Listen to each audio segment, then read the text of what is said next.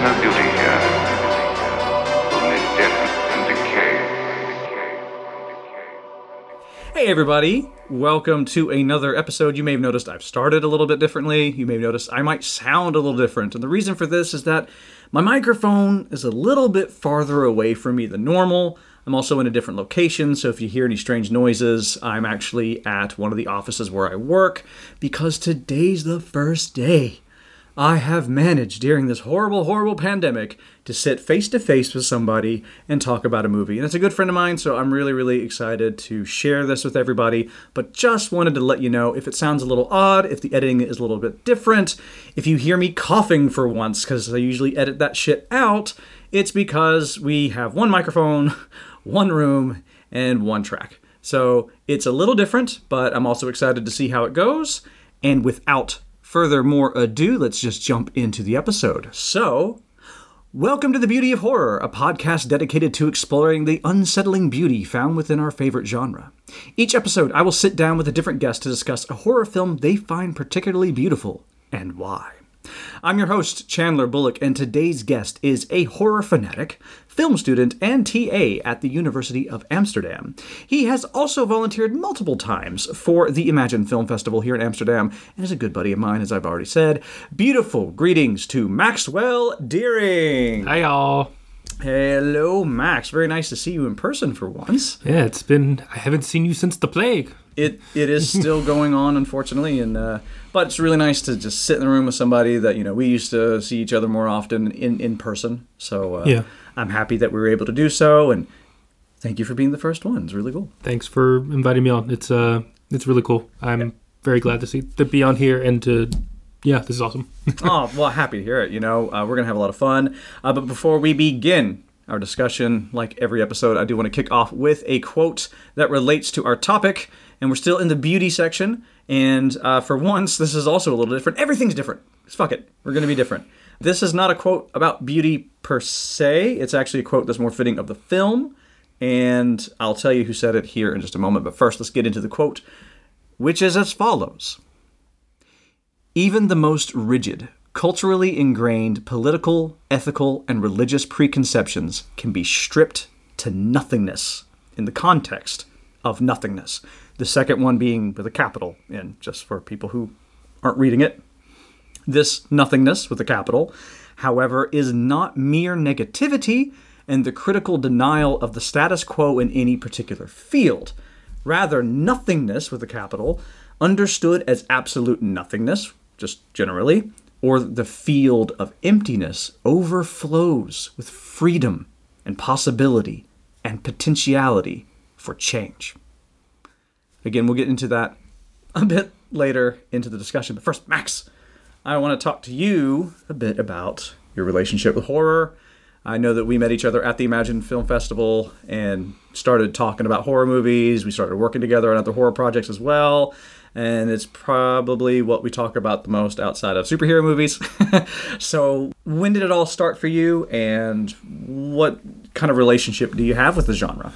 So my relationship with horror, I can't really tell you the first horror movie I saw. I have, I suppose, individual segments, memories, if you would, about my experiences. It's funny. So I moved out here in the Netherlands in 2017 with my girlfriend, who was Dutch. And her parents are Dutch. And it's funny that whenever I tell them that, when I was 5-6 years old, I was watching Predator or Aliens. And they look at me like I'm some type of freak because they're like, that's so fine. And I'm like, and so, for someone like me, it's nothing. One of my favorite horror movies of all time is John Carpenter's The Thing. And I can't tell you the first time I saw it, but I can tell you the first time I had my mom watch it with me. And she was, she was freaked out when we got to Jed the dog. Of course. So, as a kid growing up, I would frequently spend my Saturday nights flipping between either Toonami on Cartoon Network or the Sci-Fi Channel. And for some of you out there who do know, on the Sci-Fi Channel on Saturdays, they'd usually have like a marathon of horror movies up to their premiere at 9 p.m. of whatever that horror movie was. So like I remember the premiere of Bull vs. Python was coming on, and so they had Anaconda 2, The Hunt for the Blood Orchid, Python 2, there wasn't a boa movie. All types of different snake movies. If there were giant snakes, tiny snakes, something like that for the premiere of something like Bull vs. Python. I probably saw titties, although not really on the Sci-Fi Channel at a too early age, because there was a film called Decoys, and that was about college girls who are actually aliens who had tentacles come out of their chest, Oh, wow. And they drain the life out of dudes to keep them alive, so that was sort of a lot of the horror I watched as a kid. Because my parents aren't really that big into it, so a lot of it was on my own. And if my dad did watch it, it usually had an action tint, so Aliens, Predator, that sort of thing. But the rest of it, either I seeked it on my own, or I seeked it out on my own. But so then, did you primarily watch these things because of something like the Sci-Fi Channel, or say like Turner Classic Movies was a gateway for me as well? Or did you also go out and like rent them? Or it was bootleg? What happened? What were you doing as a kid? Bit of both. It was predominantly probably sci-fi, and not even just sci-fi on Saturday. It was sci-fi throughout the week, because I would usually watch the Sci-Fi Channel, and then also flip between that, HBO. I mean, Cartoon Network didn't have it, but Courage. Courage, Cowardly Dog. But yeah, I would also rent movies as well from the movie rental place, and they had DVD days, 99-cent DVDs for rental. Ooh. Yeah. Deals. I feel like a good deal. So that was probably my experience. I think one of the first horror films I saw in theaters that I can recall, I'm pretty sure I missed it a lot, but I'm pretty sure it was Snakes on a Plane. I remember just... that was the big one that, oh man, it's going to be this giant camp fest. And off the top of my head, that's the one I remember my dad taking me to. Granted, I did see Blade 2, so probably even earlier than that. Yeah. On my own first horror movie I saw, my dad went and saw, you know what? Prometheus was 2012. Yeah. Might have been Prometheus I saw on my own for the first time. Can't be certain. Was really disappointed in it, but but I still need to check it out again, make sure I'm not crazy. But yeah, for the most part, as long as I've been able to go to theaters by myself, I have done my damn darndest, not just to see the big stuff, but also the tiny stuff. That's something with me. How much I love horror movies, I love genre films, I love all of it. But I am, as I'm getting older, trying to consume. That's a really bad word, but I'm trying to ingest it all as much as I can. From everywhere. The other week, it's not horror, but I watched The Conformist. It was an Italian film about post-war Mussolini in Italy. I was telling Chandler earlier off mic, I saw Billy Wilder's The Apartment, so I really try and get it all. But horror is my bread and butter. I love it so much. There's just so much good out there. Ooey goodness, good and bad, So, yeah. What then is it that makes you enjoy it so much? Because you mentioned action movies, fantastic movies as well, and it seems like you have a bit of this just appreciation for cinema in general. But I mean, it sounds like horror also is where you kind of cut your teeth at a very young age. Is there some sort of weird comfort to it? Do you like to be scared? I'm always very curious about that. Being scared is weird. I'm 20. I think I'm 26. Who knows how old they are anymore? I think I'm 26, but it's one of those things where horror movies, they both do scare and don't scare me. They don't really scare you in the way that you would think when you're smaller. And it's funny because my girlfriend Seuss, really up until she met me, she wasn't somebody who really liked horror films or even really watched them. And so, funnily enough, our first date was actually to go see John Carpenter's The Thing in theaters. Oh. It was unintentional. It was accidental. And I don't think I have enough time to actually explain how that date went down or the build up to that date. But it's been really funny for me, maybe not so great for her. But I've been trying to show her some horror movies that I really like. I will never know what it's like to watch Halloween for the first time. I can't remember. I've seen it so many times. But I remember her watching Halloween for the first time. And she was terrified. All she could see was the shape. He was there. He was here. He was everywhere. She couldn't see for 6 months. She couldn't sleep. She's terrified of it. And bad as that was for her, it was very enlightening for me. Not in the sense of I'm evil and I like doing these things to her, other people. But it's really cool to see those sort of reactions. And so... for a woman who is a bit older than me, it's cool. It's like, damn, you're scared of the shape? This is nothing, We have the new Scream movie coming out, and people are really excited. And I actually recently finally watched all of the sequels. I'd seen the first one so many times years ago when I was younger, but finally watched 2, 3, and 4. And I liked them, but I can't stress to you how much, if you die by Ghostface, you deserve it. You can't let this guy trip and fall and you don't just kick the shit out of him. I don't care if he has a knife. You have feet. Like, I joke on Twitter about it. But what pushes me towards horror is I really love how inventive it is and how, man, sometimes they have the shittiest budgets and they somehow stretch that shit to a mile and it looks good. And sometimes it doesn't. But I really appreciate that imagination.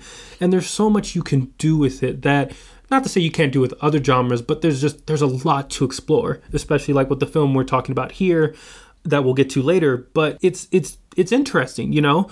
I don't know if it's been talked about yet, Malignant, on this podcast. I know that our host eats that for breakfast, lunch, and dinner. I do like to chomp down on some Malignant every now and then. It is a very wonderful feast. I have not spoken about it on, at least not in this season or for an actual like interview version of the episode, but on one of the early prototype episodes of Gab, Good, Agreeable, and Beautiful, I did actually cover Malignant briefly. Maybe it'll happen again. Who knows? Maybe somebody will bring it in. Nice.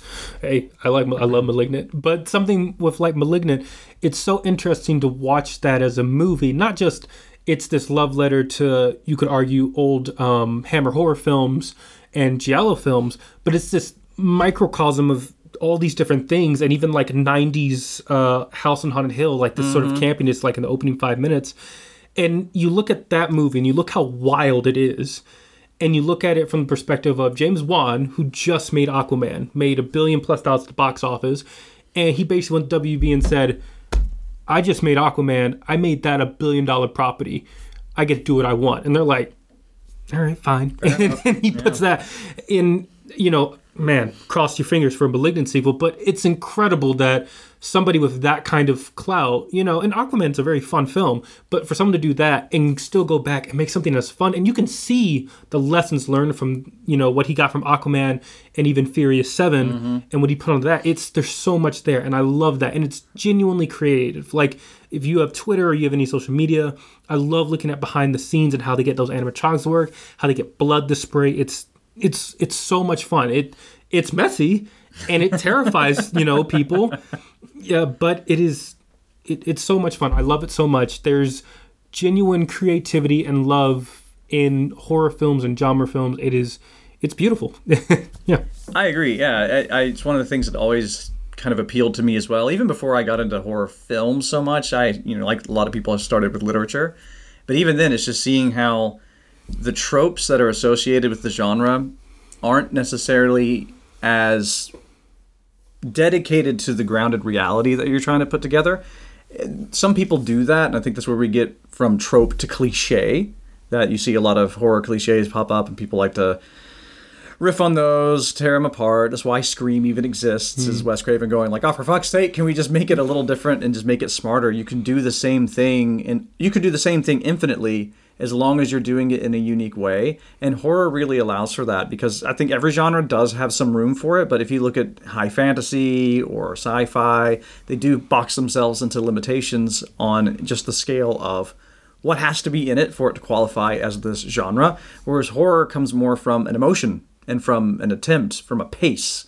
There's a lot more in the way it's filmed and just the, you know, is it even trying to scare you kind of a thing. I think that's where, you know, it's very thin what it's trying to do, but you see it, you know it when you see it kind of a thing. It's like porn. You know, there was that phrase when they were having the whole anti-porn campaigns back in like the 60s or something, and then the senator who was trying to say it was devastating to people, they're like, well, what is how can we tell an erotic thriller from something that's pornographic, or a model photo shoot from being a pornographic photo spread? And he was just like, I just know it when I see it. Yeah. Bullshit answer, but it does apply to some things. Yeah. And with horror, I think it's one of those things that's the short of it, if you want to give the bullshit answer, I suppose. Yeah. But yeah, no, that's really cool. And I love that, you know, hearing that passion, it's always really wonderful to experience. And y'all, you know, experiencing it in the room is just delectable. So good.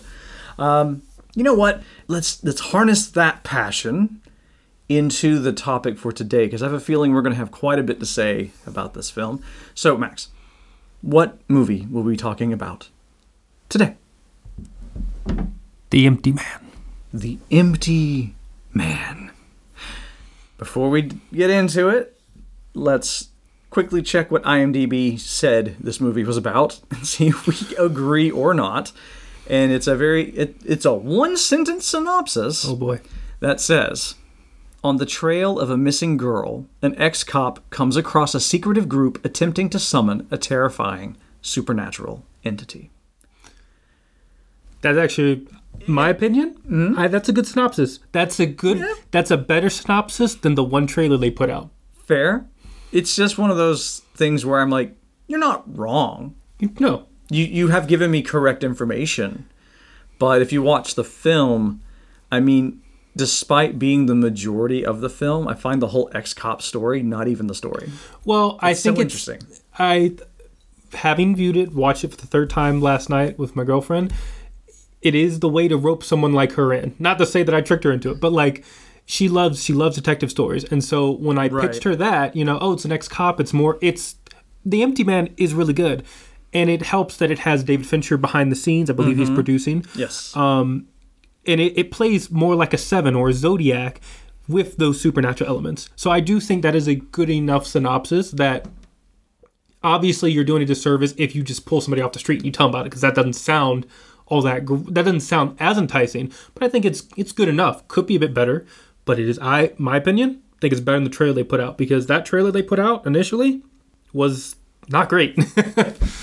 I also read a little bit about that too. Director and writer David Pryor had stated that what they were attempting to do was actually get picked up by something like Blumhouse, and they had a studio already lined up. I forget which studio it was, but this is a movie that's really hard to find now outside of just like bargain bin stream service, just like thrown in the bottom of their services with no celebration of any kind. Yeah. But it's easier to find now than when it came out. But the problem was the studio just backed out of the project when they saw what they were actually making. But he was really trying to just make this really dark, brooding, sinister film about nihilism, essentially, and postmodern thought processes, and wanted to market it as a very mainstream B-movie. So he really wanted to, like, The Empty Man, the name of it's like the Bye-Bye Man, Slender Man, and it evokes these things as well. And it makes you roll your eyes. Exactly. He wanted you to kind of come in with that, disarmed kind of thing. I remember Insidious did this to me. It disarms you at first, and you're like, okay, well, it's one of these, it's the guys from Saw, and it's another singular titled movie, and it's a bad word. It means so much, and how bad it could be. They put out a trailer that makes it look like it's like almost like a kid's horror film, and then I didn't sleep when I saw it. So I think that's what they kind of did here. But I'm happy it came out. Yeah, I am happy with that. But yeah, I do think maybe to an extent with the choosing a name like The Empty Man might have been to its detriment. I mean, I love it, but like, it is funny when you look at where it was when we first got glimpses of this, and then where we are now after having finally watched it. So I recently did my thesis about horror movie distribution in the Netherlands. Okay, and I was able to talk to a number of people around town. Unfortunately, one of them was not Fox, because Fox and Disney are now one. But I did get the thing from a quote from Thrillist where David Pryor was talking to the guy from there. And what was really interesting was that, this film pretty much sat on the shelf for a while. I think it was supposed to originally release in 2019 and got a little bit of release in 2020, October of 2020. Not too many people saw it, and those who didn't care for it. And it came out on streaming, and it was big. Big in the sense that I think most people who have seen I think it's a good example of a modern cult classic. I think there are many films that we see nowadays, many horror films that we see where they really try to want to be cult before having to actually achieve the status. And The Empty Man, I feel like, is a film that really fits that mold of, say, like John Carpenter's The Thing, where it came out. It is unfortunate that it came out during the pandemic, but it came out, people who did see it trashed on it, and then a few months after its release, they're like, what are you talking about? This film is great. It's amazing. And so marketing aside, I don't even think that's the fault of David Pryor or anyone else. It is a very solid film, and I do think it really deserves that status as a cult classic, literally, in some respects. I do like that. If that's what they were going for, then you have that extra like tongue-in-cheek nature to it of like, it's a cult film. So for those who aren't too aware of the film, or maybe it's hazy for you, maybe you've been thinking about The Empty Man too often. What would you say is the general gist of the film? Then, like, you know, what is it? In terms of a synopsis, or very brief though, like, you know, because you said that this synopsis applies, but is that really? I don't know if I would deviate too far from, because to talk more about it would not necessarily spoil it, but like in terms of if you want to watch a very unique horror film, that is, for one thing, we rarely get horror movies that are 2 hours and 16 minutes. You know, it is a lengthy film, but it breezes by. So I wouldn't actually stray too far from the IMDb quote, but I would say a ex-cop is hired by his neighbor to find her missing daughter, and along the way he uncovers a secret sect of people doing real Lovecraftian shit that they shouldn't be messing with. Fair enough. Yeah, that's pretty similar then. So then, okay, as I asked with everybody, when I approached you for this, you thought about it for a bit, but I had already known from you. You had said to me when the movie came out, you're like, "Have you seen The Empty Man?" I was like, "No, you have to see The Empty Man. It's going to be your shit." I was like, "Well, I'll get to it." And then I started the podcast, and now I've gotten to that point where it's like, if I haven't seen it, probably just wait until it comes up on an episode, unless I'm bored and have the time. And in this case, I was like, I'm sure it's going to come up. And the moment I was like, hey, you want to fill a spot in? And you're just like, The Empty Man. Damn it, The Empty Man. So what about this movie made you go, beauty, horror, Empty Man? I'm going to just be real simple. The Empty Man is like a really fine steak. And the best wine to go with that is John Carpenter's In the Mouth of Madness. Oh, interesting. I haven't double billed it yet, but all I could think of was when I was done with The Empty Man, I was like, man, that would go great with In the Mouth of Madness. And they're not the exact same film, but you couldn't watch that and not tell me like, that would go great with. I mean, very thematically and similar. They are Lovecraftian films about these men going down these rabbit holes and going crazy and finding out the depths of not only themselves but of the world around them. And so for me, one of my favorite subgenres of horror is Lovecraftian. It's why The Thing is one of my favorite, if not one of my favorite film of all time. It is impeccable, but we're not here about The Thing. Not yet. But I love Lovecraftian horror, and this is probably one of the better, not just one of the better Lovecraftian films, but it's not done cheaply. It doesn't have like, it doesn't have a really terrible budget, you know. It's really well done. It's structured very similarly to the works to an extent. And so for me, I really love Lovecraftian horror. I love that madness, and it's also so hard from a visual standpoint with film to really show that kind of madness, because a lot of people historically, from what I've read, showing Lovecraftian horror on screen is just not something people are very interested in, because how can you show the undescribable? And so I think to an extent something like The Empty Man or In the Mouth of Madness, it's easier to show these men going crazy than what is this indescribable thing. And so what I find beautiful about it is it's so many things wrapped up in the one. There's a bit of, you could argue, giallo or slasher, even though it's for one sequence in the film. It's a nice little police procedural to an extent. It's got crazy ass cult members who act like new age medicine people. And it's got one of the most relatable moments, one of the very few rare relatable moments, not just in horror movies, but movies in general, where, spoilers, towards the back end of the film, the character, he sees a group of people and he sees them motioning towards him. And like any smart person, he says, yeah, no, and bolts. And I'm like, I feel that. I mean, you should have left hours beforehand, but like, yes, that's what you... Time to go. It's like Julian from the Halloween 2018. He's like, hey, there's something happening up there. I'm out. Bye. Like, be gone. I'm not dealing with this. This is what you can tell the guy was in the movie world, because I swear to you, if I had been on this investigative journey and found this, shack and all the stuff that I needed, as soon as I walked out, if I would have found all these fucking people doing that around that campfire, I'd be like, typical, and just left. Like, of course they're fucking here. Of course they're doing this. And I'm going to get in my car before they notice that I'm here. Even better. Stop while you're ahead. I was amazed. He's just like, oh, what are they doing? Are the cultists acting culty?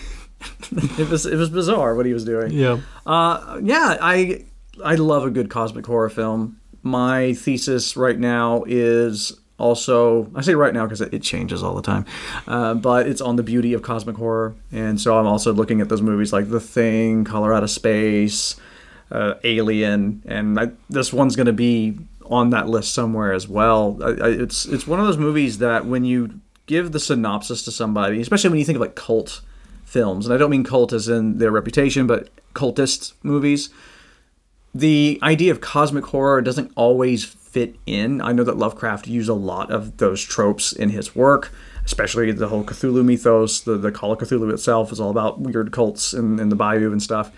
But outside of him, and especially in the modern day, most people focused far more on just the average Joe stumbling on like an interdimensional problem, basically. Yeah. And I like that this movie does both.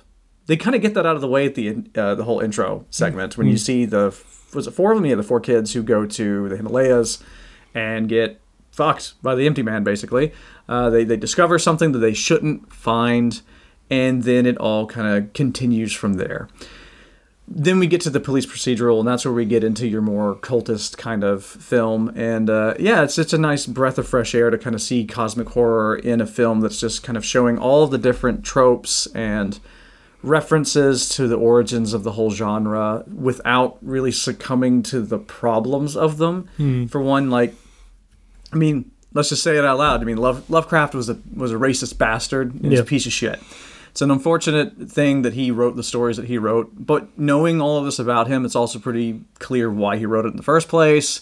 You know, he's seeing otherness everywhere, entities beyond humanity, wherever they're walking around. He could see a fucking cat and just be like, Nyarlathotep, and be really pissed off about it. Which is funny, you mentioned that. Yeah, it's in the movie. Yeah, it's in the movie. It was one of those things I'm like, that's definitely one of those things.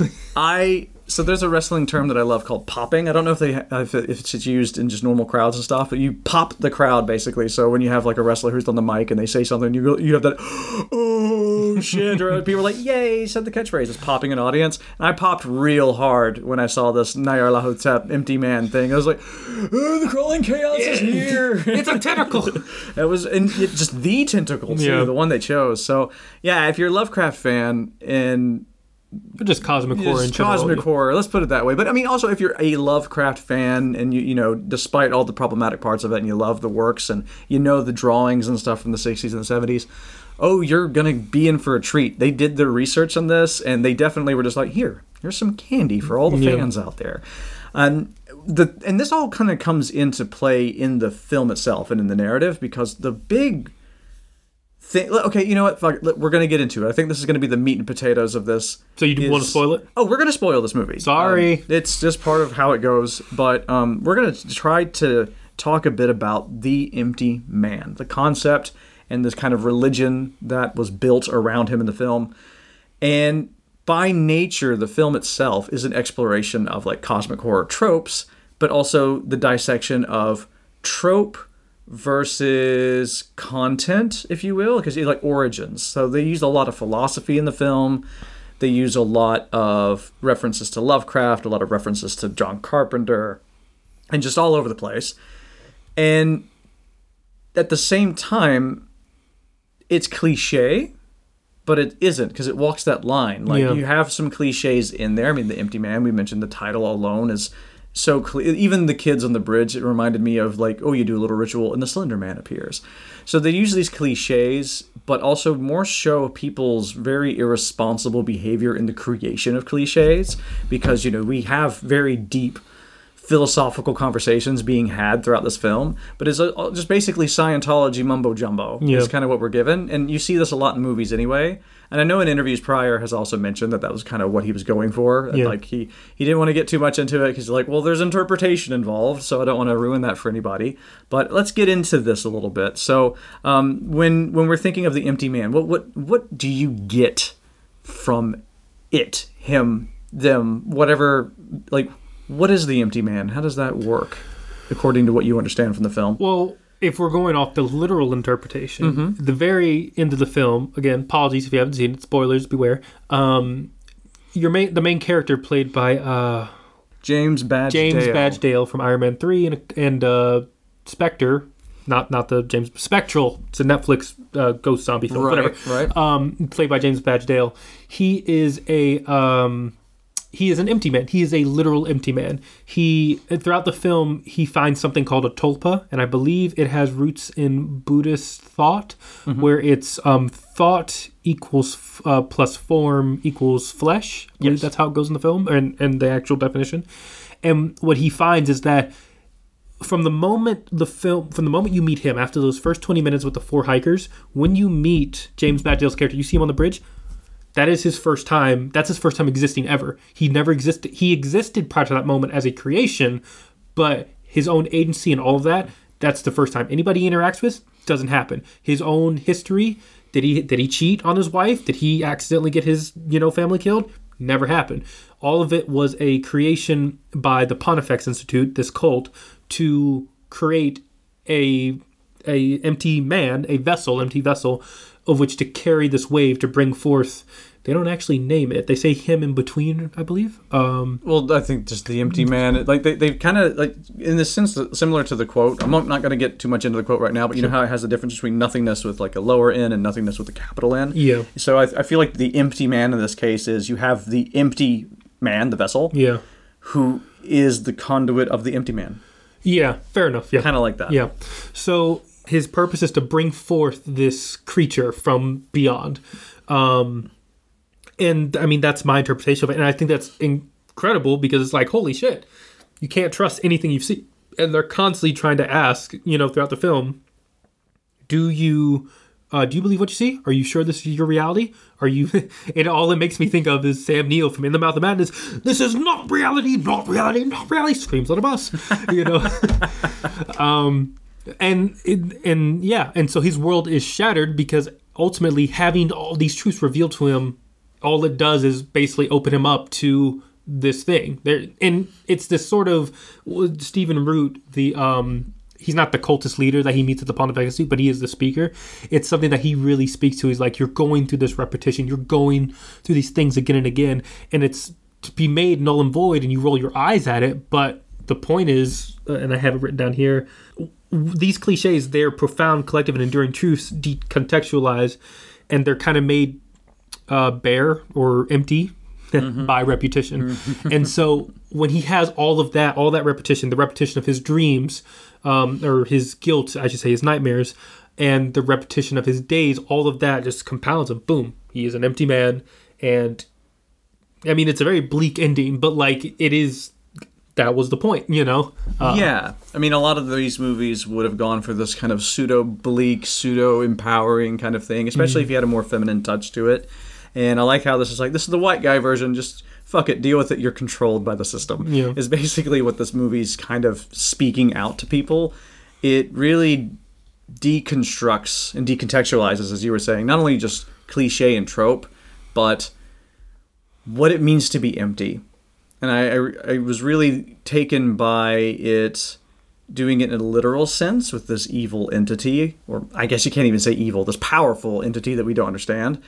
And at the same time, if you read it on the level of like, well, obviously it's a filmmaker making a film, and there's a lot of like talking at the audience in this film, it has 2 levels then on that part of it. I would find that, the first would be film language, so just talking about the way we discuss film. The whole process that I have with the podcast, or most podcasters would have, it's very empty to just say, oh, very good cosmic movie, it's just like every other Lovecraft movie ever made, has this trope, that trope, tick, tick, tick, it ticks all the boxes, therefore it is a cosmic horror film. That's what you hear in a lot of podcasts as well. They're just kind of talking about how much money it made, or if it is what it is.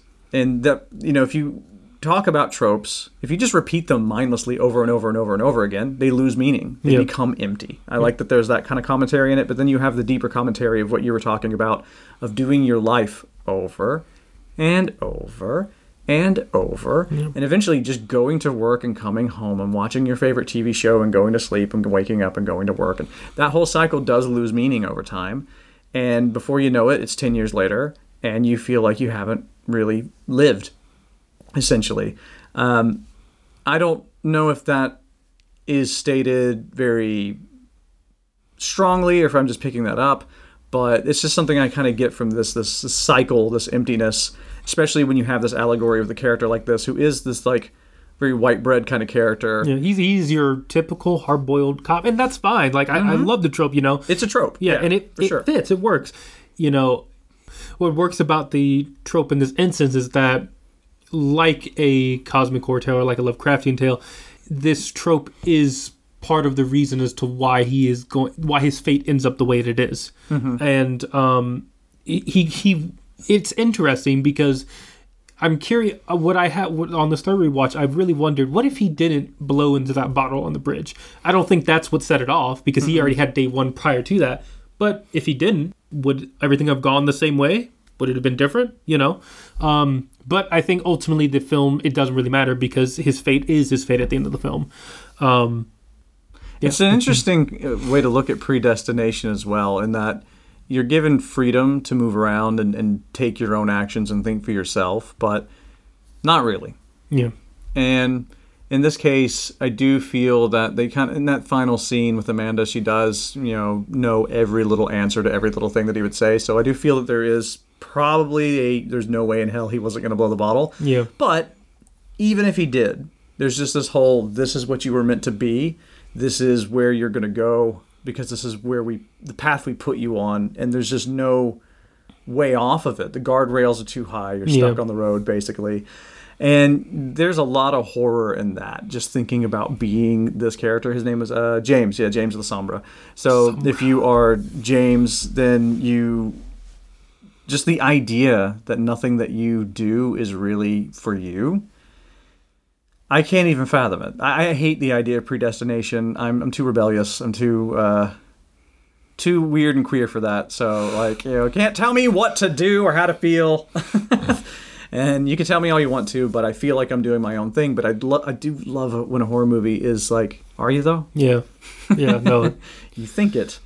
It's kind of a take on like The Matrix. Yeah, I was going to say that, but I was like, I thought you said you didn't really watch him or you didn't care for him, so I didn't know. So well.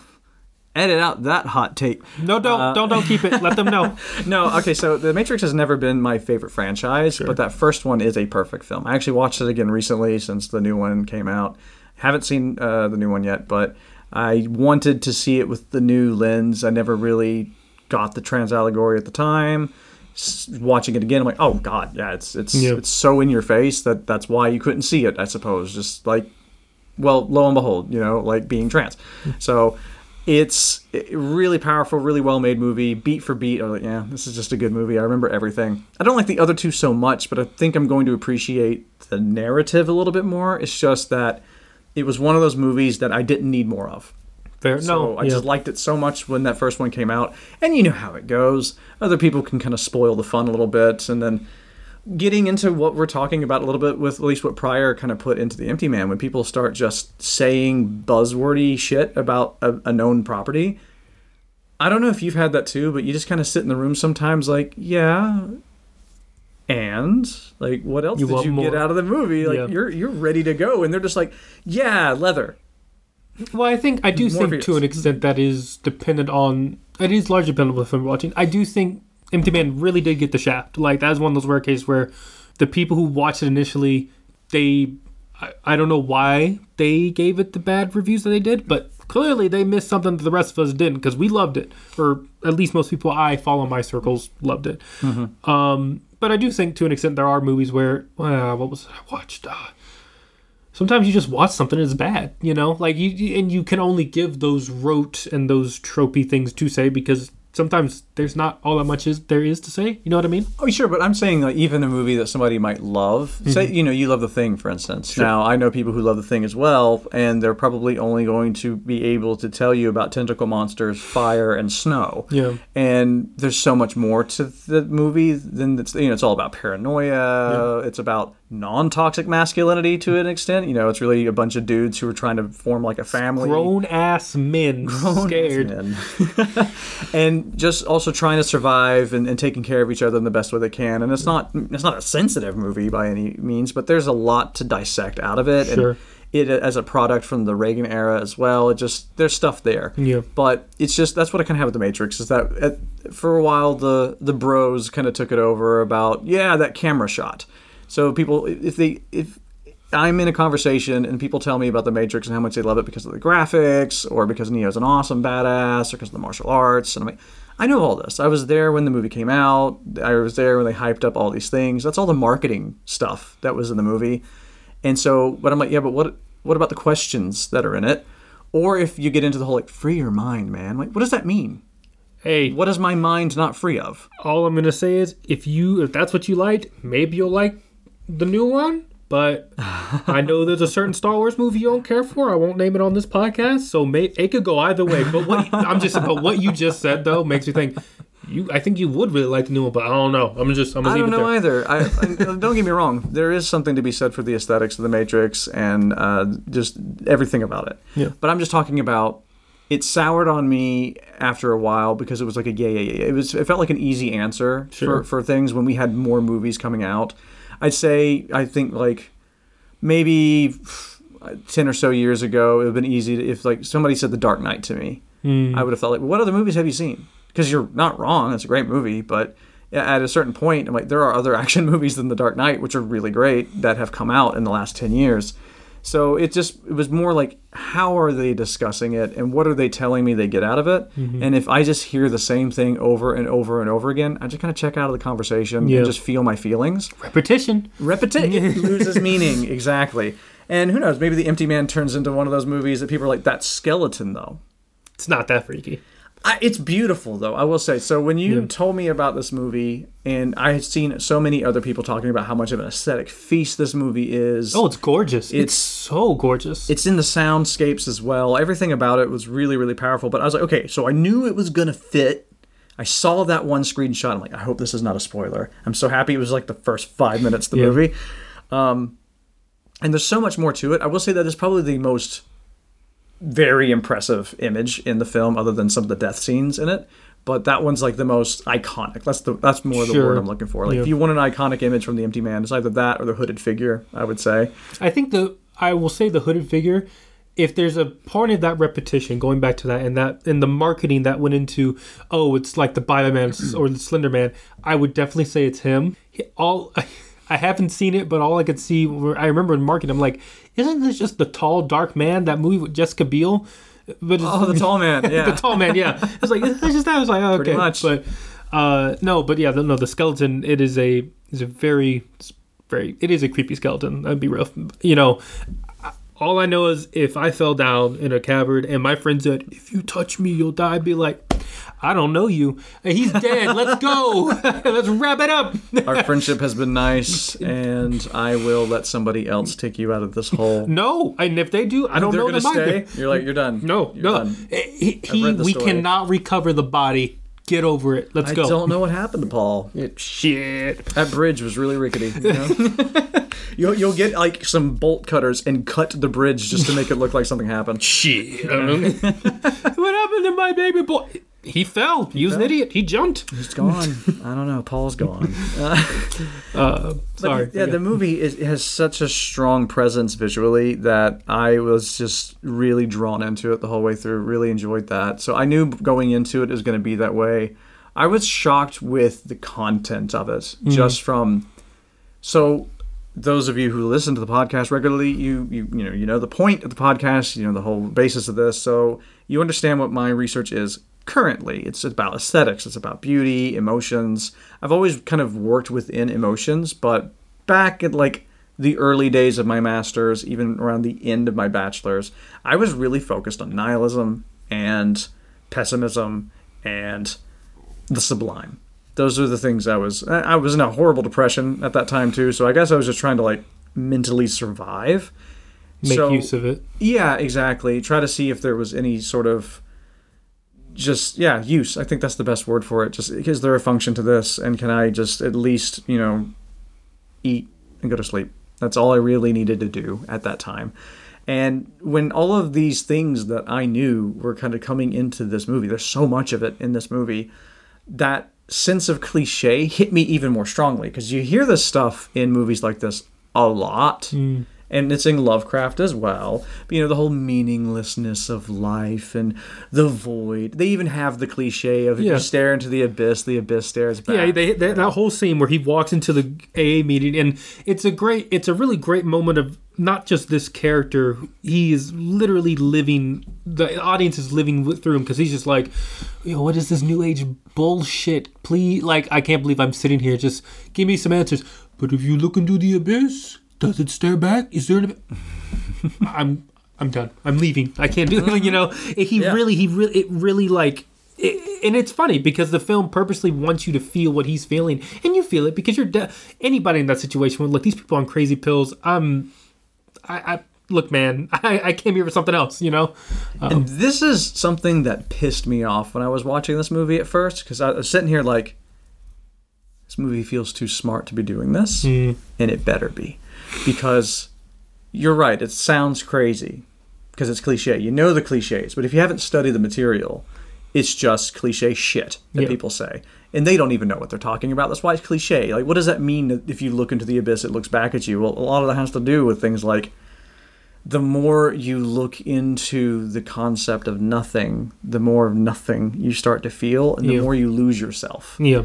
And in Buddhist philosophy, that's a good thing. That's the way to get to nirvana, is because you strip yourself away from societal pressures and any preconceived religious notions that have been kind of pushed upon you. You just are.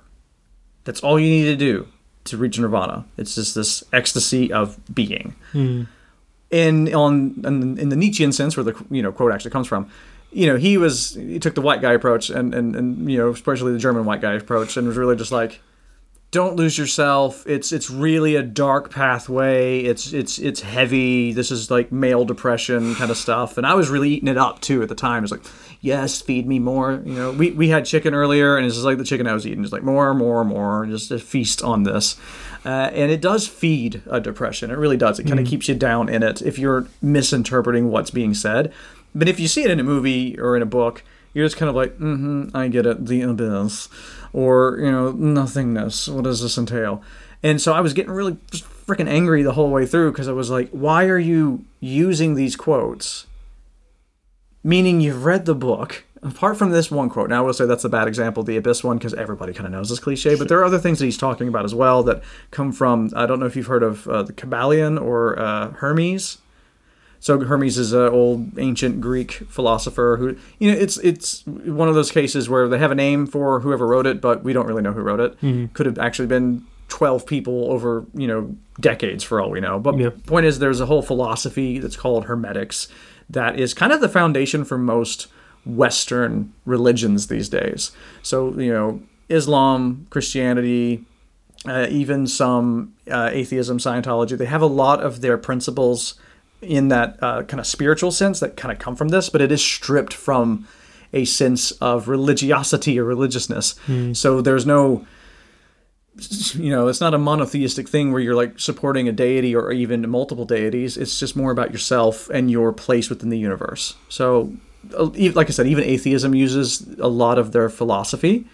And in that book, you have a lot of this discussion of the meaninglessness of things and also duality of things. And if a lot of these things have been cliched. I'm sure just from the film existing, as above, so below. Yeah. So a lot of people want to put that in a very Christian sense that, because there's a heaven, there's a hell, as the movie does. Hell is opened up. Hey, I haven't seen it. Oh, well, that is not a spoiler. It's really just about them going to the Paris catacombs. No, I know. It's one of those films that it looked bad, but I've seen the last few years, people are like, oh, it's so good. And I'm like, I'll get to it. Another hot take on my end. It wasn't my thing. But I can see why people enjoy it. It's a nice, schlocky, found footage movie that, that it's more of that kind of the Indiana Jones vibe to it. So it's just more about having fun than it is about you taking the found footage very seriously.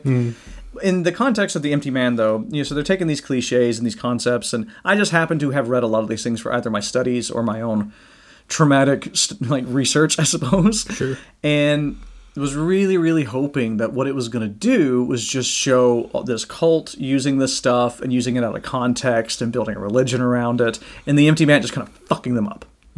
or even just letting them down. I love when you have that, when you have cultists who are linked to this horrible thing, and you've witnessed it in the movie, so you do know that the ultimate being... The terror is there. It's real. Yes, it's real. So you know irrefutably it's real. You actually have more knowledge than the cultists do, because they're on faith, you are on knowledge. Yeah. And then they're not chosen, or nothing happens, or whatever. It's your protagonist who actually gets to be in the, face-to-face with this thing. And it kind of happens, but they're still very much in control by the end of the film. So I had to swallow that just a little bit. But hearing the interviews and reading what Pryor's been saying, it does seem like that was intentional, though, to have this, for people like me, to kind of boil my blood the whole way through, because I can't stand when people really distill those sorts of thought processes and philosophies without really sharing what they actually mean and just saying the words. It is language that's really difficult to understand, but that's academia. That's all philosophy. Yeah. People kind of speak in code, and back in the day you had to. I mean, post-soothsayer, if you were saying stuff that sounded like it was opening up people's minds and making them think for themselves, you were getting burned. Simple.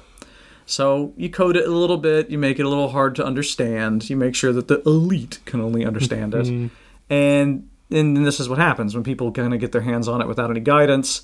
They just throw it on pages. Now, I am happy to see that this movie or at least the filmmakers seem to know a little bit more about what they were doing. And so it's very intentionally rip a page out, throw it in the story. Rip a page here, throw it in there. Well, it is adapted from a comic book, but I do think, from what I read, that the film itself is a very loose adaptation. Yes. I think if I recall, now I could be wrong, so anybody who's read the graphic novel, please don't get in my email and start yelling at me or anything, but if I recall, the graphic novel is more about that prologue kind of thing, that's more the Empty Man story of just making you feel it. Okay. And then the story about James is more what comes from the director.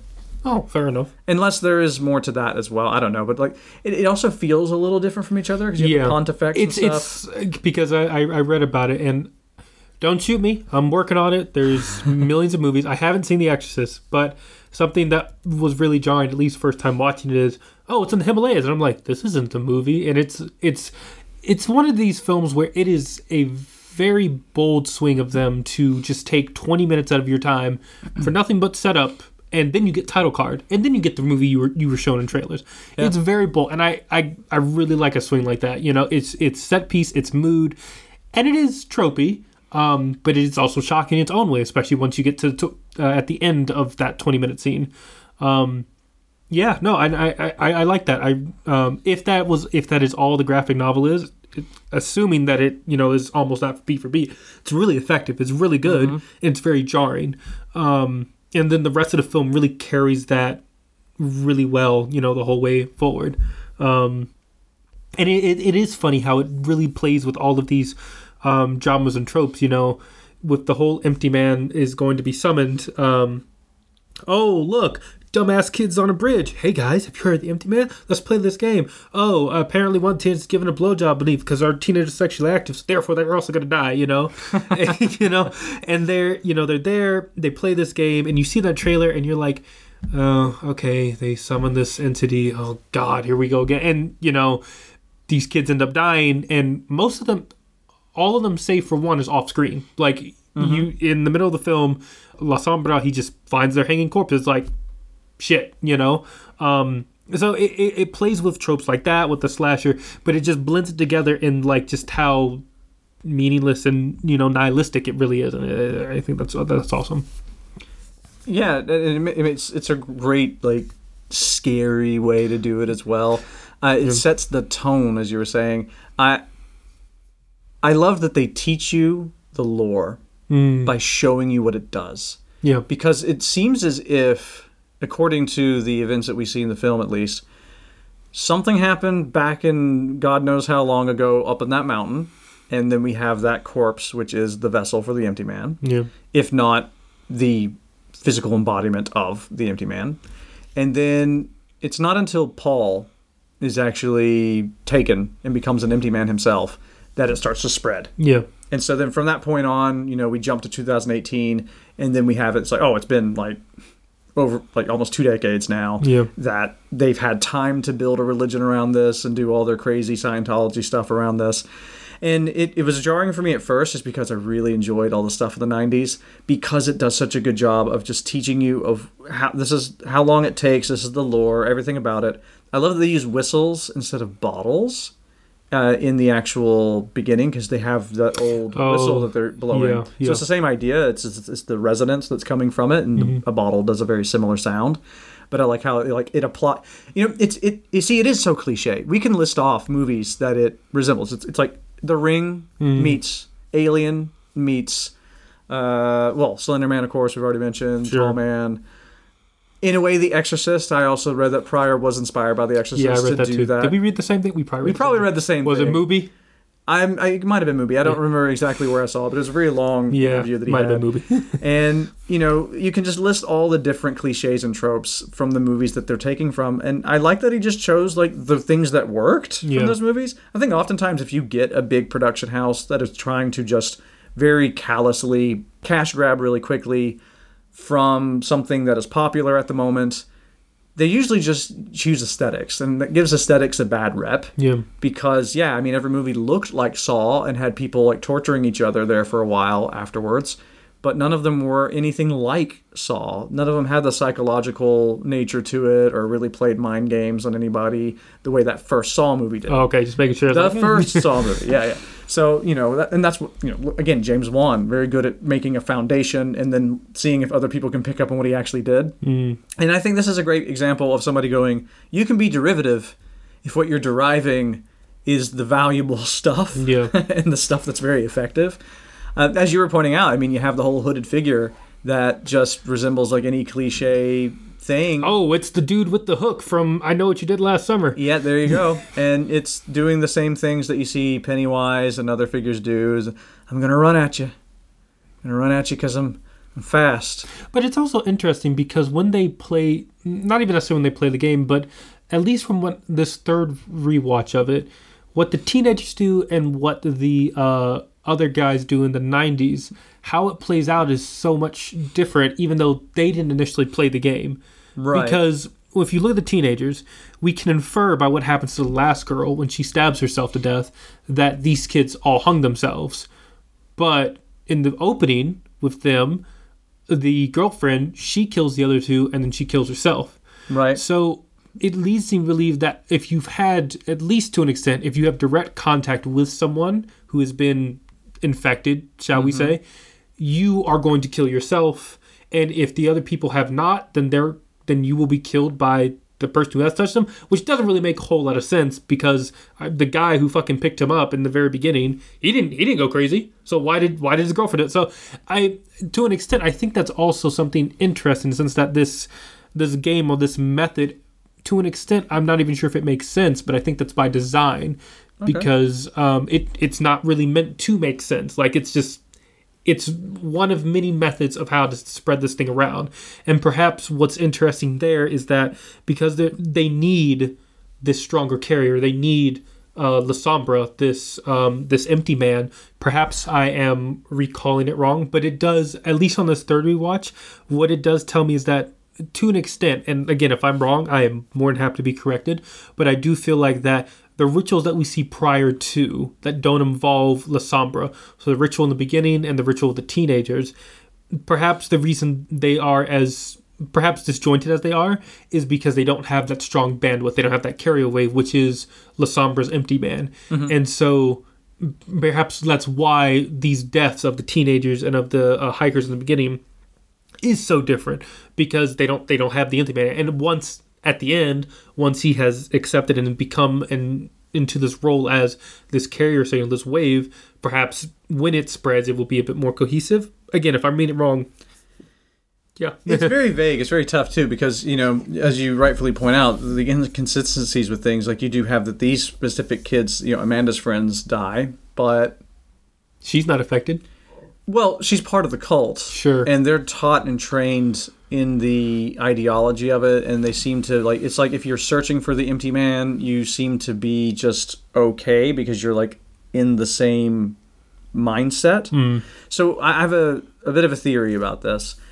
First of all, I think that what we see in the beginning isn't actually a ritual. I think that's actually just it's just a coincidental series of events. Pure accidental. And the real infection comes from Paul coming face to face with the empty man. That's just like, this thing was never supposed to be found. That's why I said alien earlier, by the way. It's like when they find the, what do they call them? The space jockey or something like that? When they find that with his chest all ripped out and stuff, you're already kind of getting an idea of like something happened to this thing. And later, of course, we see what actually happens to your chest. Well, to be fair, it wasn't meant to be found, but he does start hearing it. Yeah, sure. But like, that's the thing, is it is a very supernatural entity and stuff, but I'm saying that whoever built the mountain range kind of around it was trying to keep it away from people, but he probably had just the right frequency to kind of hear this thing. Because he was suicide. True. He did try to kill himself. Yes, they did have at the very least he's a cutter. Yeah. So he's empty he doesn't want to live, or at least there has a part of him does not care about existing. Guilt, suffering, fear. He's the perfect conduit for this because you can just strip out his consciousness and he's probably going to be open to the experience. So he can become an empty man. Yeah. So you see, like, I feel that that's more like that he just kind of got close to this void and the void gets inside of him. Yeah. And then, as religious people do, they take the story and they turn it into tropes and they turn it into cliche. So then they're like, oh, you have to blow a bottle on a bridge. Yeah. And then the empty man will find you on the third day. When all of this was, they went on a bridge, he heard a thing, he fell down in a hole. And yeah, he had memories. So they're also resonating with his frequencies and memories. They say that they can feel his telepathy. Yeah. And I think he's just remembering the last thing that he experienced before he essentially began emptied. Yeah. And for the rest of it, it does lose me a little bit. It does get a little confusing with the whole La Sombra story and how can you create an empty man. They don't even go into how that's even possible. I don't mind it. You know? I did not mind that at all. I'm not saying I mind it. I'm just saying that it just does feel a little to me like one of those things that's open to interpretation because they don't tell you anything. Yeah. So I'm just like, a little bit more would have been kind of just, I think, enough to have some sort of semblance of a debate. But at this point, it's really just somebody's idea versus somebody else's idea. Yeah. It's like the spinning top in Inception. It's really like, who knows? Yeah. Because it didn't cut at the part that it was actually going to... We didn't see it happen. They didn't pan away with it continuing. You buy it. Yeah. You know, both theories are technically right because they put enough of a wobble in it that you could think that it could fall. You know, stuff like that. So it's an endless debate. I think that's kind of what they're going for in this one as well. It's like, well, how do they do it? Like, that's not the point. Yeah. And it isn't. But it does dissect what religions do because what they think they're dealing with, they don't understand. Because they're making up this whole ritual and teaching each other this namaste way of the empty man when the empty man is far fucking worse than this. Like, the fact they even go full Nyarlathotep by the end of this movie is just to show you, like, this shit is having fun. This thing is so happy to spread. It's like everyone's so easy to get in line to do what it wanted them to do, and it didn't have to try. It's just sitting around. If you don't mind, I actually like to get into the quote that I brought in today. Let's get into some of that philosophy. I want to hear your thoughts on this now. So the quote, I'm not going to read the whole thing again because it is very long, but essentially what is being said here, this is from an article called Beneath Nihilism, the Phenomenological Foundations of Meaning. So anybody who isn't aware, phenomenology is a sort of, it's like a mix of philosophy and psychology. And so it's trying to make philosophy, and especially the study of our experiences, our conscious experiences, a little bit more scientific because it's hard. It's very subjective to say how we experience the world and reality, but we can at least distill it down to language that is universal. So say if we want to talk about fear, since that's very relevant for horror in general, it's not so much about what scares us, so, not comparing whether it's dogs or heights or people or knives. It's more about that feeling in the pit of your stomach and how the blood rushes out of your fingertips and your eyes really, like the light seems really bright because your eyes have dilated. How we know that chill down our spine and we kind of want to throw up for the fight or flight. Our knees start shaking, our breathing starts to get a bit haggard.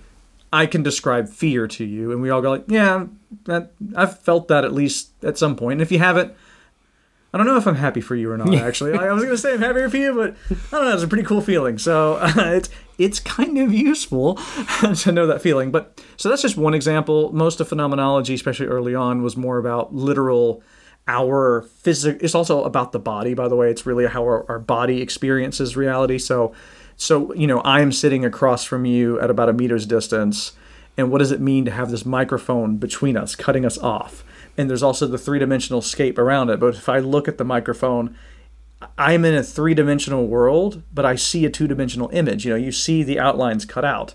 But we know that I can put my hands around it, and I can breach into your side of it, or I'm behind it. You know what I mean? Like, it's really overthinking the simple things of existence, just to kind of think about how can we talk about this the same way we talk about other philosophical things, because it's very useful to understand them. Same when it comes to talking about emotions. How does our body responding to that? For one, we can also really figure out what sort of triggers exist a little bit better, and what are universally, terrifying things. For instance, what do people always cite as part of this? So again, taking the subjective out of it, but it does help us at least create a laundry list of possibilities. And so it's useful in discussions on aesthetics or on filmmaking, because if you can discuss the objective part of it, it allows you to create more database on the subjective, even if it doesn't apply to every single person. We know that these things are scary, with like a capital S. Sure. Even if it doesn't scare you, basically. Yeah. So this particular quote, coming from I did not mention the author, and that's from David E. Shaner. It's from 1987, which, it's a good year. I hear that was a very good year for people, myself included. Also Hellraiser, hell yeah. Anyway. Hold up. Predator. Oh, another really good one. There you go. 87, very good year. What he's talking about, he says, for instance, that anything can be stripped down to nothingness in the context of nothingness, like the big nothingness. The fact of, just quickly imagine what it's like to have nothing. That's the nothingness. The very thought of there being nothing. There's a paradox there, of course, because if you can think about it, then there's something, and therefore it's not nothing. So you have to really start thinking and really straining your brain more and more to get closer to that nothing, right?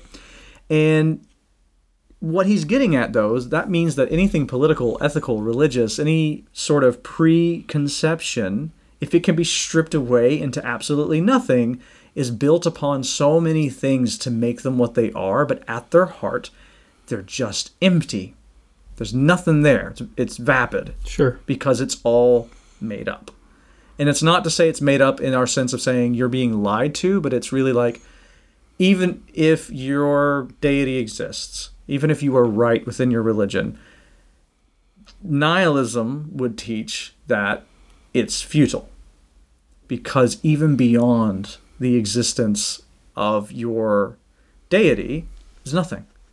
Nothingness is kind of the only guarantee.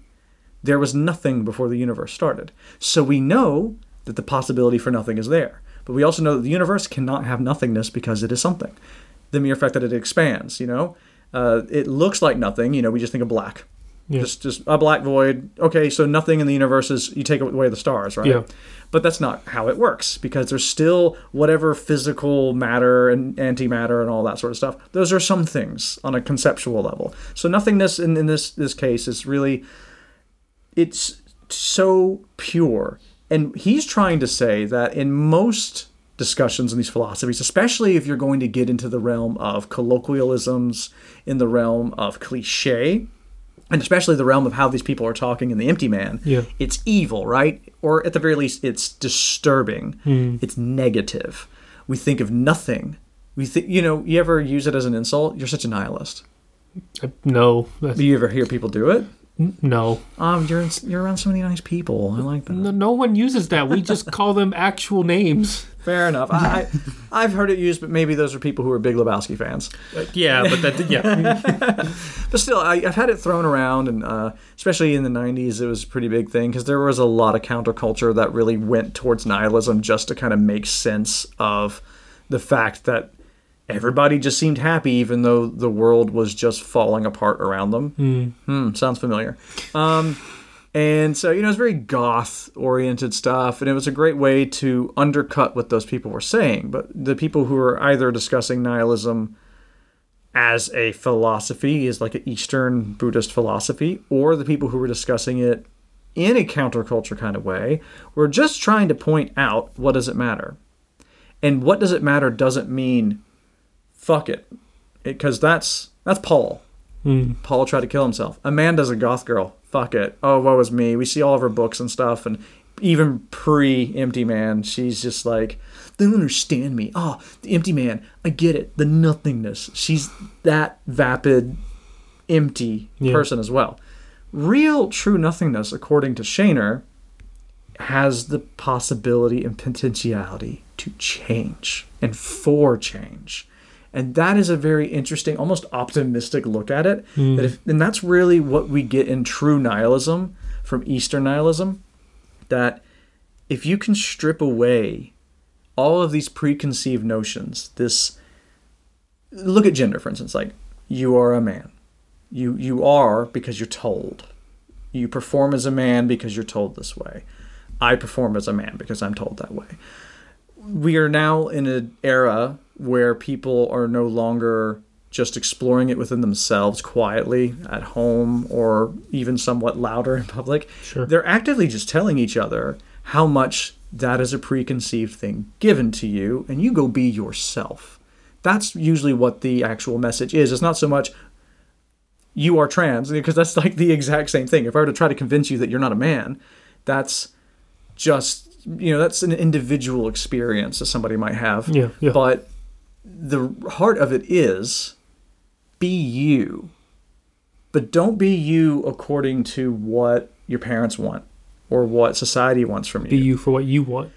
Yeah, or in what you are. Learn what you are. And only through that stripping away and finding the nothingness in what's told to you and finding the heart of the abyss, if you want to use the cliche, they say the abyss looks back.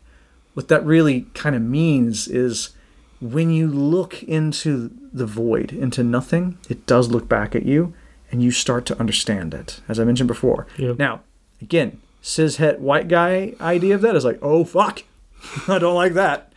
That means I don't have an identity anymore, because they don't know what to do, because they realize that a lot of what they've been taught is really just perpetuating things that are standards.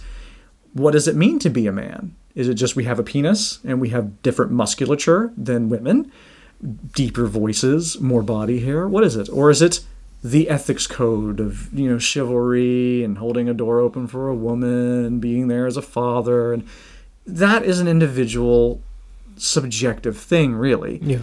But there are enough people in the world who just adhere to these things and have never questioned whether they think that way because they think that way or if they think that way because it's what they know. Yeah. So this is where we get into the nothingness. If I were to strip it away from you, it's a shock. It's too much.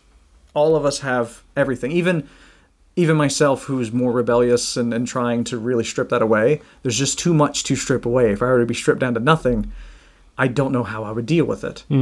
But still, glimpses into that void, the look into that void, into that nothingness, is a very liberating feeling. Just because if you can accept it and you can experience extra...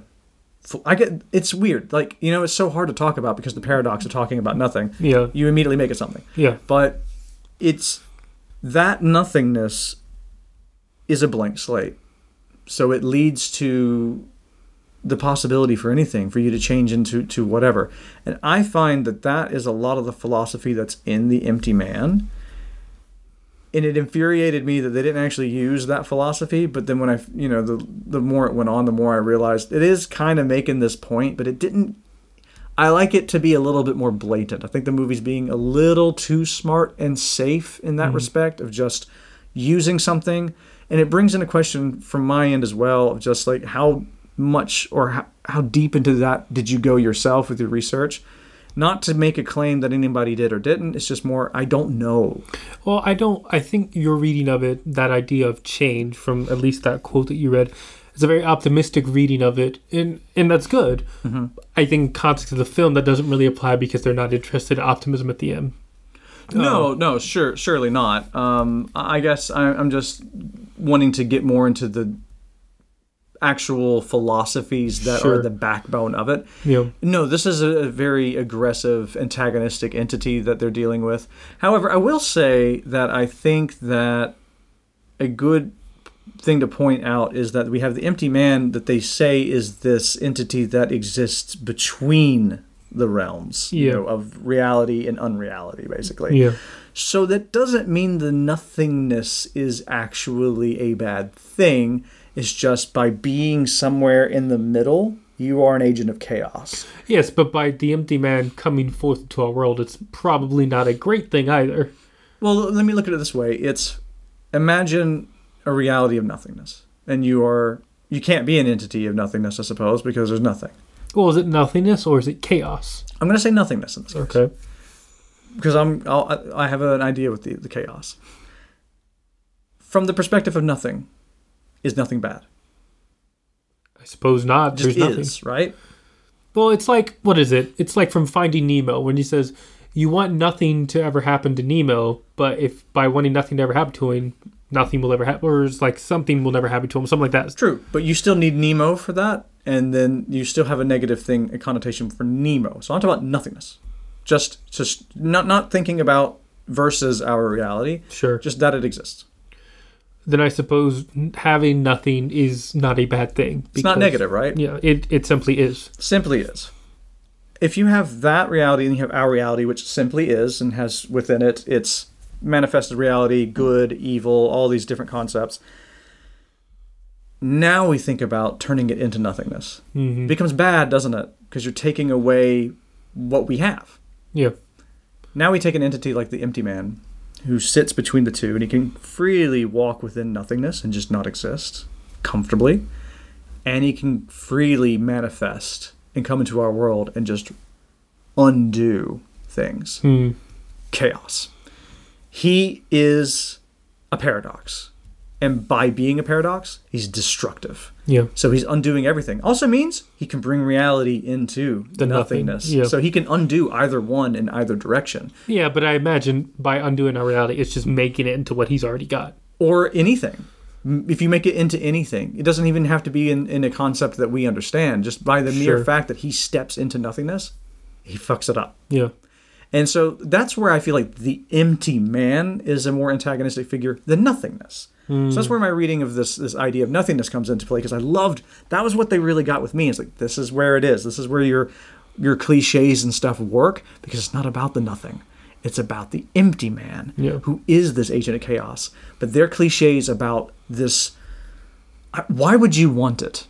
Essentially, there's no real rhyme or reason to anybody being accepting of the empty man and thinking that he's going to lead them into anything. He's there to raise everything and to bring it down, and probably just laughing the whole way through. But who's to say the cultists also don't want that? But that's they themselves, like, just the philosophies that they bring in all link back to nihilism. And so they're looking for some sort of peace and truth. They're very peaceful. But what if their peace is the nothingness? Because at least what I got from that's the nothingness. But what they don't understand is that they're talking to an agent of chaos. Yeah, fair. So they believe and they have faith. They have faith in the fact that the empty man will bring upon the peaceful nothingness. Who's to say he's not just going to get you close to it to undo everything over and over and over again? Yeah. You see how it functions. You see how it spreads like a virus. I can't say any virus has ever had a very positive connotation to it, but they're just like, yeah, spread this shit like a virus. And the only viral that I like to spread is a marketing campaign. That's pretty much it. But I just curious, like, do you get where I'm coming from? Yeah, no, I get it. There's a clear difference between what is the nothing, and the nothing itself isn't bad, but the empty man exists between the nothing and our reality. And it's not that nothing is bad, it's that the empty man, as a entity of untold ability and power, it has its own agenda. We can argue the merits of what that agenda is. Maybe it wants to turn our reality into nothing and then just poof. Or maybe it has more sinister connotations. But I think that is what fits into that cosmic core and that Lovecraftian mythos, is that they don't really break down what it wants, because nobody on our reality can fathom what that thing wants. All they know is that, hey, this James Badgedale, James Lasombra, you are going to be our carrier wave. And then we hope, cross our fingers, hope die, maybe not the die part, probably the die part, is that when the being comes forth, we get the nothingness. But they don't know that. And that's where I understand what you're saying, where it's like, okay, they are putting their hopes, and they're still putting human finite thought onto something that they truly know nothing about, other than they are praising it, they are welcoming it, but they don't really know what they are welcoming. And now, okay, I see what you're saying, because it fits within, I wanted to see what happens to these cultists when they get what they want. But the film is interested in that. It's interested in the La Sombra and that journey through madness, and him realizing that he is nothing, and his nothing, in his case, the nothing is bad because there was nothing ever to begin with. And you could argue the nothing, in his case, the nothing is bad because there was nothing there to begin with. And maybe one could argue that's good, but it's really not, because he has no control over his life. He is nothing, and he is this thing. I feel like I'm talking repetition. No, I'm following you completely, but I'm just like, y'all can't see us right now, but I'm smiling like ear to ear, and it's not because you're losing your way. You're on a really good path there and a good track, and you're getting it. But you see how difficult it is to really like hold on to this, and language doesn't do us any services with this stuff because of our concepts of things like good and bad and existence and non-existence. When you factor in those things, it's like it really starts to complicate how we talk about things. It's the Matrix all over again. It's when Morpheus no, but like it's fun. It's when Morpheus tells Neo, he's like, the machines can punch through walls, they can dodge bullets, but at the core of it, you're better than them because you're human. You've got emotions, and that shit complicates the algorithm. Mm-hmm. You're not a computer. Exactly. Your brain is a better computer than any computer could ever be. So imagine do what you want. Yeah. Just imagine some shit, man. Yeah. And do it freely. Untether yourself from the fact that somebody told you that you can't imagine big things. Yeah. And in this case, I guess why it tickles me so much is it gets back to the point of my podcast. And for me, so let's get back to beauty on this. My feeling of the beauty of this film is this conversation, because I'm bringing in the philosophies that they've based a lot of this on. I'm sure if there was a bibliography at the end of the film, I would be like, read it. And but to my point is that it's a really difficult conversation to have. And yet, did you find the movie easy to follow when you watched it? Up until the very end, I did get a bit confused.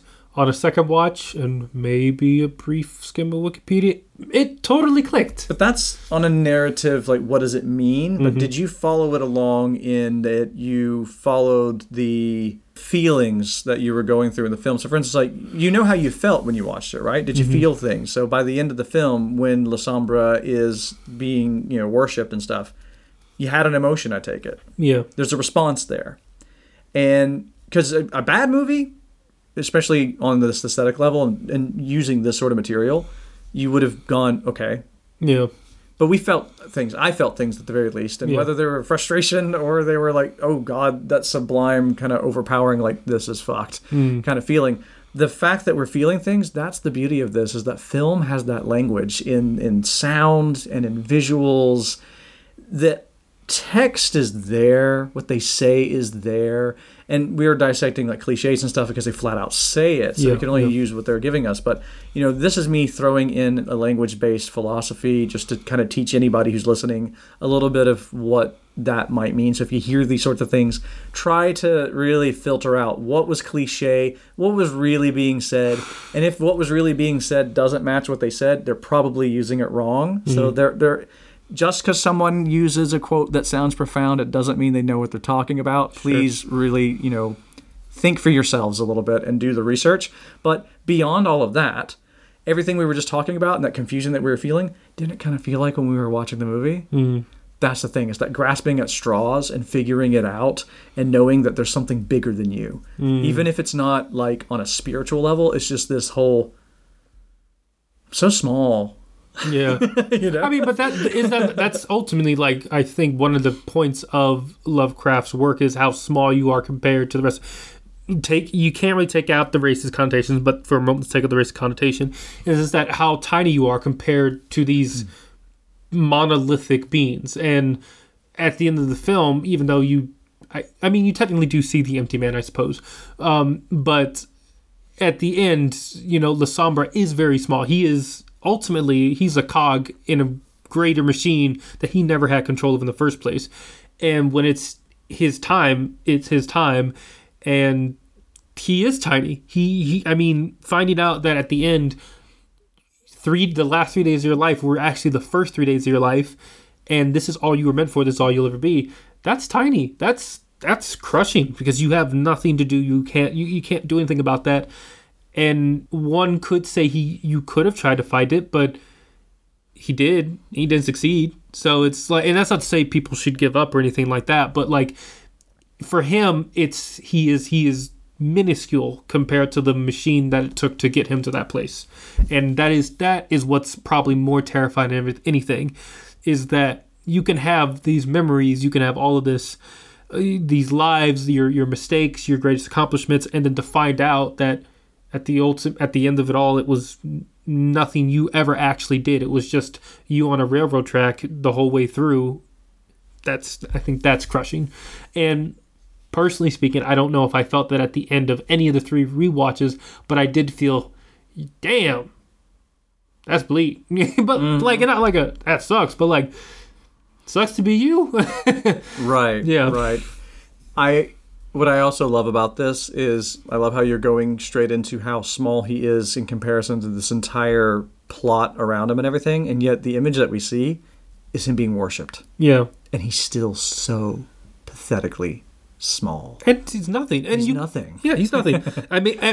You could probably argue at that point he's probably nothing, and it's the empty man be like, it's me, motherfucker, but it is, yeah, he's being worshipped, and it's like, this means to the entity and to La Sombra itself, it means nothing to them, you know. But yeah, and that's a very powerful statement and ending to have in a film like this, that we're so used to really coming face to face with that monolith, as you put it. Normally we would see, like, in was it the Mouth of Madness? In the Mouth of Madness, yeah. Okay. I always, because there's the Mountains of Madness. In the Mouth of Madness, you see his mania, and you get a glimpse of just how overpowering what's going on is. These stories, especially the Lovecraftian versions of these stories, bank on talking about the thing for the entire thing, and then they just have like 1-2 word sentence or something that makes you go, damn! And you just feel it for a second without even knowing what they just saw, but you're like, I understand. And in this movie, it's just... And then you just feel that void, and you're like, man, somehow that's more powerful sometimes. You got that Christopher Young score as soon as the credits roll? Yes. Have you listened to it? It's so I good. haven't listened. I listened to it all the way through, but I haven't listened to it just in isolation, but I will. Mm-hmm. In fact, okay, we can briefly talk about the music in the film, but then I think we're going to need to wrap it up, unless you have some other points, but just for time's sake. I don't want to make this a 3-hour thing. We can always come back to it another time. But yeah, with the music, I am so impressed with it, and seeing who made it as well. I'm a huge Lustmord fan, so I love his work. He makes dark ambient music, if you will, more soundscape. So It's the kind of stuff you can really just listen to while you're writing or focusing on something else. And it's spooky shit, because he records sounds from caves, caverns, valleys, just anywhere that he can get like a high resonant frequency and just mess around with it, bat sounds, all kinds of stuff.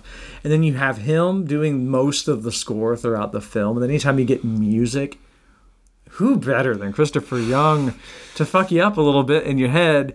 The Sinister soundtrack still just like sticks in my head. I have him to thank for that.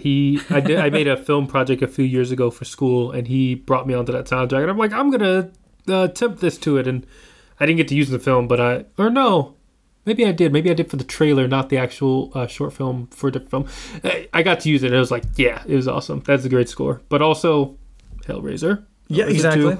Yes. Oh, Hellraiser 2 is immaculate. score there. Seuss actually thought last night when she watched it, she was like, "Why does this movie sound like it's an old timey horror movie?" I'm like, I can kind of see that, and then I told her, the Christopher Young, the guy who did I didn't know Les Moore, but he did the Hellraiser 2 score. She's like, "Oh, that makes sense," because the Hellraiser 2 score, it sounds like it's like a modern version of the Universal Monsters. Yeah, and so it's got very operatic, yeah, and so it's very good. It's I actually listened to it on the way here, and it was dark, and that might add to the fact that this cityscape is kind of spooky at night, but I don't leave my house no more, so Amsterdam is not the most welcoming place at night. No. Oh shit! Damn. I mean visually. It's very dank sometimes, and it's very urban and kind of ripped apart in the area that we're lived in, so it's a little underdeveloped. But it's also something about like the glow of the street lights, and it's very quiet around here. You're in Amsterdam, and it's quiet, so it just kind of like, hello? Yeah. Where is everybody? Am I going to die? Yeah, am I in a horror movie now? This is what's going to happen to me now. But yeah, combining Lustmord and Christopher Young and making them work together is a genius move, and a pretty bold move, I have to say, for somebody to be making their first major feature film. Oh, yeah. And then you manage to get these two juggernauts of the audio realm to come in probably for peanuts, I can imagine it being an indie film. I mean, you even have Stephen Root as well. So it's like, how do you get these people into this film? I will say he was a bit of the odd one out, since everybody else was just like cast really well and were unknown names. I think he works perfectly. I like him in it. You can, at least for the casting wise, James Badge Dale and maybe more so Stephen Root, but those two are the guys who probably made most of the money off the film, because I've seen them elsewhere. But yeah, no, I really like. He really sold, because he was in Get Out. He really sold that, just like that insane preacher sort of new age, preaching that new age and medicine kind of guy. He's like the nothing. Like he says, like the nothingness. No, he's really good at, and you see when his eyes wide, you just can't see him. He's like, yeah, he's really good. So for the 2-3 minutes he's in the film, I think it's great. I didn't feel taken out by him at all. I guess I've just seen him in so many things. I was like, oh, I didn't recognize anybody in this movie. If you recognize certain individuals already, then if you have more famous actors in it, maybe it doesn't hit as much. You're probably just like, hey, they're also in it as well. But for me, just seeing the one celebrity in my eyes, I was like, oh, wow. I was just kind of surprised to see a familiar face when everybody else was a little new to me. Yeah. But it didn't take me out of the film. It just is something that I will probably appreciate more on repeat viewings than on my initial viewing. Yeah. But still, very impressive who all they managed to work with on this film, and they're all good at what they do. So they gave them good work. I'm always really happy to see that when creatives are just, hey, yeah, I want to do it. I like what you're doing, and this is what we're going to do, and you're going to get the same kind of work. And woo!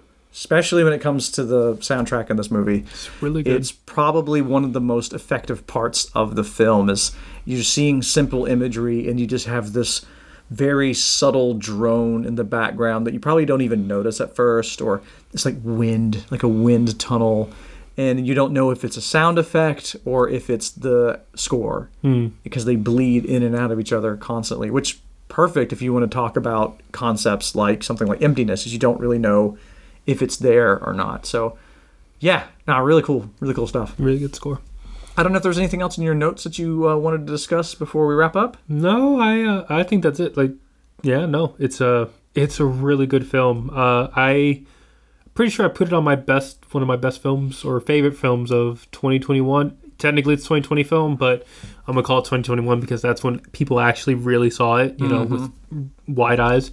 Yeah, it is one of my favorite horror movies of last year, and you know what? I could probably see it being one of my favorite horror movies of this decade and potentially of all time. Ooh. Might take a while, but there's also an ass ton of movies out there, It's God, yeah.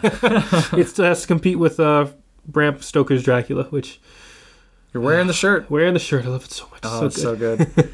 Well then, I think we can wrap up nicely. So this podcast is a part of the Anatomy of a Scream Pod Squad. Be sure to follow the Anatomy of a Scream podcast page on your preferred podcast platform to check out more introspective, semi-academic, and fun podcasts, including 28 Days Later, hosted by Sophie and Hannah Day, XOXO Horror, and much more. You can find more info at anatomyofascream.com. If you're interested in more of my musings on beauty and horror, or just horror in general, you can find me on Twitter, which is @_shockaholic, and you can check out my website, which is shockaholic.org.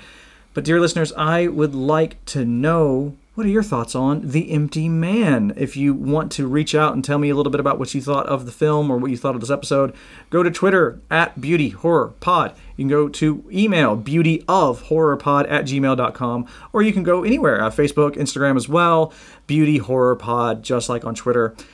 But for now, I want to thank you again, Max, for sitting down with me, literally sitting down with me in a room to talk about this movie. And thank you for bringing it to my attention as well. I had heard of it, but it was really your, push. Oh, you gotta see it. I gotta spread it around. It's an itch you can't scratch. You did spread it. Yes, you did. Where can everybody find you if they want to see you kind of talking about movies and chilling out and stuff? For the most part, if you want to hear me tell you how Ghostface is an ineffectual killer, you can find me on Twitter. My @ is ODST Spartan.